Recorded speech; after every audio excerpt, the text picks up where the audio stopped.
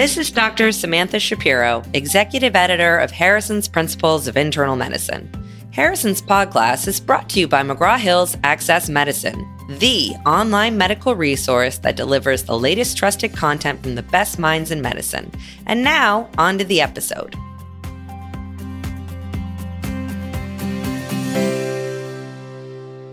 Hi, everyone. Welcome back to Harrison's PodClass. We're your co-hosts. I'm Dr. Kathy Handy. And I'm Dr. Charlie Weiner, and we're joining you from the Johns Hopkins School of Medicine. Welcome to episode 120. Today's patient is a 33-year-old with dyspnea on exertion. Kathy, today's patient is a 33-year-old woman who's been reporting 6 months of worsening dyspnea on exertion. She lives in a 3-story house and has recently noticed that when going from the basement to the top floor, she now has to rest at least 2 to 3 times. This was not true last year. She's had no fever, night sweats, or weight change. She thought these symptoms were because she's out of shape, but now she's getting worried because they seem to be getting worse. Her past medical history is unremarkable. Her only medication is an oral contraceptive. She drinks beer on the weekends, and she smoked 1 to 2 packs a day for about 10 years, but she stopped 2 years ago and now vapes. She has a strong family history of emphysema and COPD, including in 2 of her brothers. On physical examination, she's relatively normal, including a resting room air saturation of 97%. Her lungs are clear, her heart has no jugular venous distension, she has no murmurs, but she does have an accentuated pulmonic component of her second heart sound. She does not have jugular venous dilation or peripheral edema. Let me stop here and let's get some of your initial thoughts. Well, first, I agree with her. Worsening dyspnea on exertion is often a hallmark of cardiopulmonary disease, so we should not write it off. And I also noted the loud P2, which can suggest pulmonary vascular disease. She has a pretty impressive smoking history, and she's taking oral contraceptives. It really doesn't sound like asthma, but the strong family history of COPD also has my attention. And you didn't mention any congenital heart or lung disease that might be relevant in this young woman. I would like to at least get some basic laboratory examinations. I also want to make sure she's not anemic, her liver function's not impaired. And then basic testing, including a chest x-ray. She should have PFTs and an echocardiogram. Okay, well, her chemistries, including her liver function, are normal, as is her CBC.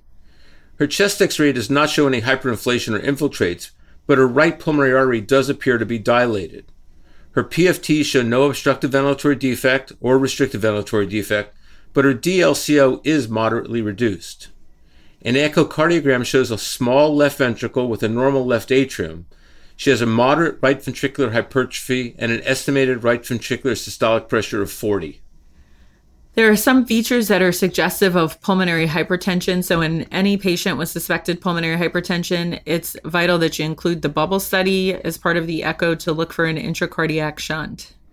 And since she's normoxic at rest, we're thinking of a left to right shunt from an ASD or VSD, right? Yeah, and as we've discussed, that can lead to eventual pulmonary arterial hypertension. But these studies have made disorders that could cause these indolent symptoms, such as COPD, liver disease, renal disease, and anemia all less likely. The echo is leading us to think more about pulmonary hypertension. Okay, before we move on, let's quickly go through the classification of pulmonary hypertension, and because that's going to help with the differential diagnosis, I think. All right, so type 1 pulmonary hypertension is pulmonary arterial hypertension. That's characterized by marked pulmonary arterial precapillary remodeling. Type 1 can also be associated with congenital heart disease with intracardiac shunt, connective tissue disease, portal hypertension, and HIV. Type 2 is pulmonary hypertension due to left heart disease. Type 3 is due to parenchymal lung disease, such as emphysema or pulmonary fibrosis. Type 4 is chronic thromboembolic pulmonary hypertension. And type 5 is just about everything else. So that can include hematologic disorders like sickle cell, can include sarcoidosis, renal dialysis, schistosomiasis, and fibrosing mediastinitis. Okay, for this question, let's assume that the bubble study is negative. There's no intracardiac shunts. The question's asking, which of the following is the most likely cause of her pulmonary hypertension? Option A is asthma. Option B is chronic thromboembolic pulmonary hypertension. Option C is heart failure with preserved ejection fraction. Option D is heart failure with reduced ejection fraction. And option E is scleroderma. Let's take a step back for a moment because this case illustrates the important point that it's often hard to diagnose pulmonary hypertension unless you're thinking about it. The presentation is typical in that her symptoms were very indolent and there was nothing obvious on physical exam. People tend to write off symptoms such as dyspnea on exertion and fatigue, which are the earliest symptoms. But once the pulmonary hypertension is advanced, you get things like jugular venous distension, peripheral edema, or syncope. I do credit the examiner for hearing the accentuated P2, which is typically found. So which of the choices do you think is going on in our patient? Well, the best answer you've given me, although not common, is chronic thromboembolic pulmonary hypertension or type 4. Why is that? First, remember that the most common causes of pulmonary hypertension overall are either type 2, which is the secondary to left heart disease, or type 3, which is secondary to primary lung disease. So in this case, the echo is key because with a normal left atrial size, it's highly unlikely that her pulmonary hypertension was due to heart failure with either reduced or preserved ejection fraction. So we can eliminate those two options from the answer choices. Both of those would have led to a dilated left atrium. The negative chest x-ray, spirometry, and lung volumes also rules out type 3 due to primary lung disease. But what about she had a reduced DLCO? That's often typical in type 1 and type 4 pulmonary hypertension, and it's likely due to the reduced blood volume in the lung. That can be another tip-off in a patient with symptoms. And I'm assuming that you're ruling out asthma and scleroderma from the history and the physical exam. Yeah, asthma should be episodic and provoked by things like allergens or a cold, and she really has nothing on exam or history consistent with scleroderma. Okay, then let's talk a little bit about chronic thromboembolic pulmonary hypertension or type 4.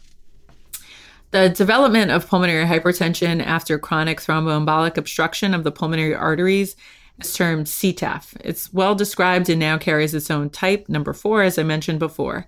So the incidence following a single pulmonary embolic event is difficult to determine accurately, but it's probably between 3 and 7% of patients.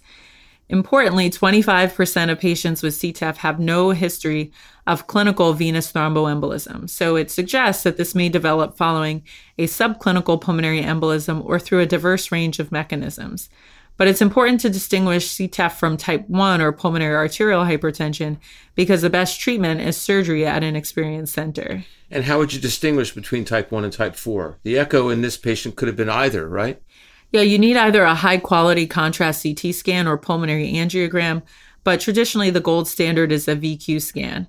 In CTEPH, there is segmental perfusion defects, whereas in type 1 pulmonary hypertension, you'll not have these defects. Great. Well, the teaching points in this case are that pulmonary hypertension remains a diagnostic challenge as it can afflict a wide array of people and present with indolent, nonspecific symptoms. It's usually detected on an echocardiogram, which is also helpful in ruling out some of the causes.